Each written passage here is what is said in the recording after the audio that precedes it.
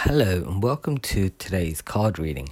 Actually, not really a reading because I'm being told that I should take a day off from reading. Now, the thing is with readers is that if we constantly read, then sometimes energies do sort of get mixed up, right? And so because of that, it's just like no matter which card I read today, it's just not going to be the right one. I'm looking at all my decks and I'm thinking, what am I choosing today?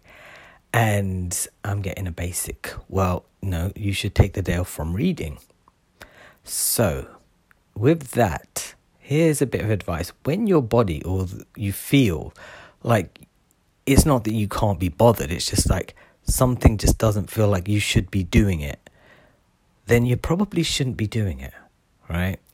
And with that, I suppose that would be my reading or a bit of advice. I could pick a card right now which would just say, look, you need a day off. Everybody does once in a while. So I should be taking a day off and I should be back tomorrow with another card. Well, not that I had a card today anyway. All right, bye.